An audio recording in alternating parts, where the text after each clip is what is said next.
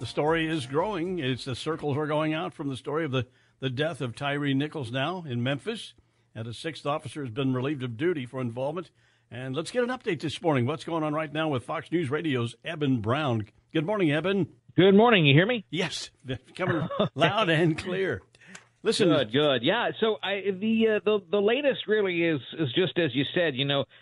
Those 5 officers are fired. They're charged with murder. They're out on bond. A 6th officer is now on leave or is relieved of duty, and that could be pending termination or criminal charges as well. But the fire department has now fired 3 of their employees who were involved, including the 2 EMTs that were on scene that did not render aid to Mr. Nichols. And that was another source of contention, that there were these 2 EMTs who at no point try to help him, try to tend to his injuries. And there's, the argument could be made that had they intervened, maybe his life might have been saved. There was also, we're still trying to hear about 2 Shelby County, Tennessee deputies who were on scene that did nothing to de-escalate. At no point did those 2 deputies try to stop it, to tell the officers from Memphis PD, hey, go take a walk, go breathe, whatever, we'll watch him for you while you calm down. None of that ever happened. And that, I think, is, to most people, that's just a big fail. That's right. On a lot of places there, it sounds like, 6 or 8 people, one of them could have, we would have said, hey, wait a minute, this is out of hand. Let's stop this thing. But apparently, like you were saying, it appears nobody did. Even the EMTs, and those are people, they're trained and they're dedicated to saving lives. I don't understand that one at all. No, it's a big mystery why they didn't. Normally, you go into that line of work of emergency medical, rescue, whatnot, because that's what you want to do. You want to run into the fire, so to speak. And what exactly happened here, we don't know. We don't know if there was some kind of existing agreement between them and the police officers, or if perhaps they were scared for themselves. Maybe they were scared for by the police, but we don't know. I'm sure someone will come forward with their story at some point.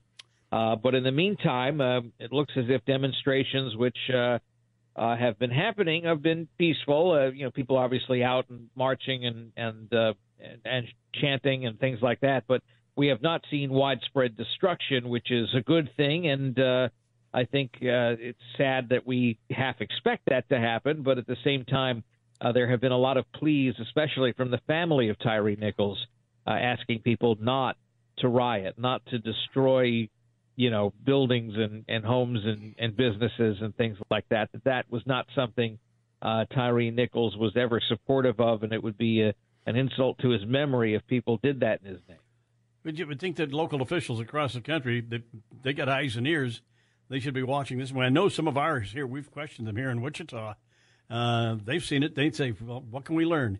We need to make sure that our police officers are trained and professional and all of this. And it seems like some people are just not getting the message out there.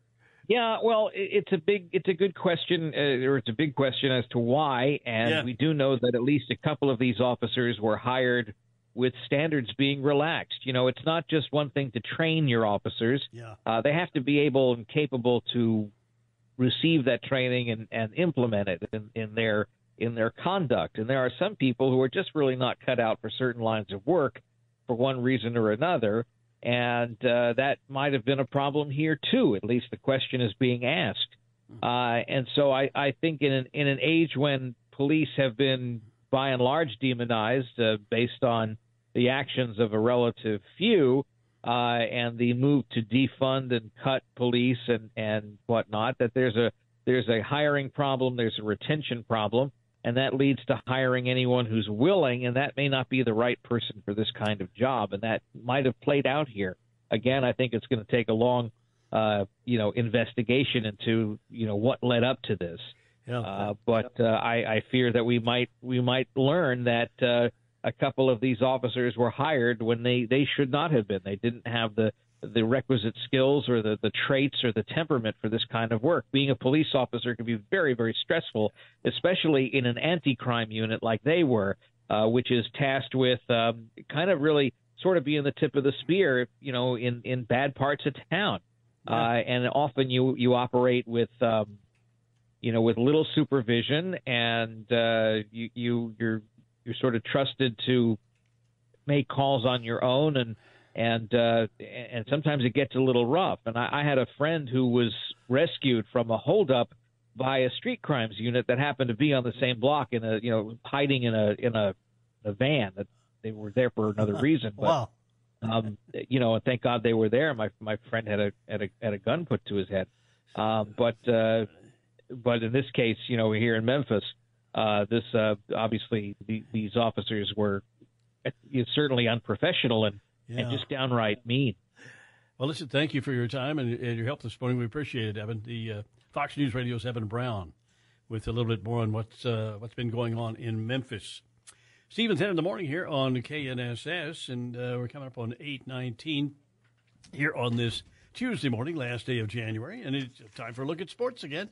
Here's Ted Woodward. Ted? Yeah, huge game tonight up in Lawrence. Yeah. College men's basketball. Number 6 Kansas State visiting number 8 Kansas. These two teams are just a game apart in the conference standing. K-State is in second place in the Big 12. KU is another game back. So big game tonight between these two. Of course, they just met 2 weeks ago in Manhattan. K-State won that game by 1 point in overtime. And here we are 2 weeks later for the rematch in Lawrence. FanDuel has KU as a 6.5-point favorite on home court. Jayhawks have lost 3 straight conference games in a row, looking to get back in the win column in the conference. A couple things to keep in mind. KU has won 16 straight times against the Wildcats in Lawrence. Oh, wow. That's 16 years in the making. And, K-State, we mentioned, they beat KU 2 weeks ago, but Kansas State hasn't beaten KU twice in a row in 29 years. See how things go. KU is 10-1 on home court this season at Allen Fieldhouse. K-State is only 3-3 on the road. Live coverage on the Kansas Jayhawks radio network at 5:30 p.m. The game will tip off at 7 o'clock tonight in Lawrence at Allen Fieldhouse. Listen live, KU K-State, a big one tonight. That's on 97.5 and 1240 KFH. Women's basketball, we want a little spotlight on Taylor Robinson. She is a fifth-year senior at Oklahoma. She's from McPherson. And she now has made the most three-pointers in college basketball history. More than 500 she has made in her career. She did it in 150 fewer attempts than the previous record holder. And she shoots 44% from three-point range. One of the great legendary shooters. Taylor Robinson. She's from McPherson. She's about to finish up her career at Oklahoma with the Sooners. And she's the most accurate and deadly three-point shooter in college basketball history. It's amazing. How about that? Yeah. Taylor Robinson from McPherson. Let's take a look at the NBA last night. The Golden State Warriors win on the road in Oklahoma City, beat the Thunder 128-120. Starting forward for the Warriors, former Kansas Jayhawk Andrew Wiggins had 15 points and 4 rebounds. Golden State right now in the number 5 spot in the conference standings. They are on a 3-game winning streak right now. Little Shocker basketball history for you. It was 40 years ago on this night. The Shockers were on the road in Terre Haute, taking on Indiana State. Shockers beat the Sycamores that night, 89-81, thanks to a great effort from the Shockers sophomore Xavier McDaniel. 20 rebounds, 20 points. It would be the first time that he would get a 20-20 in his Shocker career. He did it 9 times. Wow. First time he did it was 40 years ago on this night. That is very rare. 20 points, 20 rebounds at Indiana State.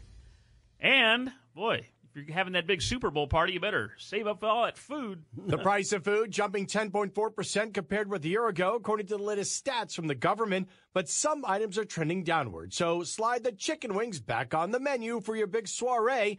Prices dropping 22% since last year. Go ahead, mix up that fresh guacamole. Avocado prices dropping due to a strong crop. Light up the grill. The cost of sirloin steak sliced by about $1 per pound over the past year, but it will cost you a lot more to wash it all down. The price of beer up 11%. Soda prices rising 25%. CJ Papa, Fox News. Of course, the Super Bowl this year, the Kansas City Chiefs, the Philadelphia Eagles, were 12 days away. Of course, you'll be able to hear that game live right here on 98.7 and 1330 KNSS. That's sports with Steve and Ted. 8:22 now. Keep it here for the Hannity Morning Minute. Biden documents at the University of Delaware. That's coming up with Sean Hannity here on KNSS.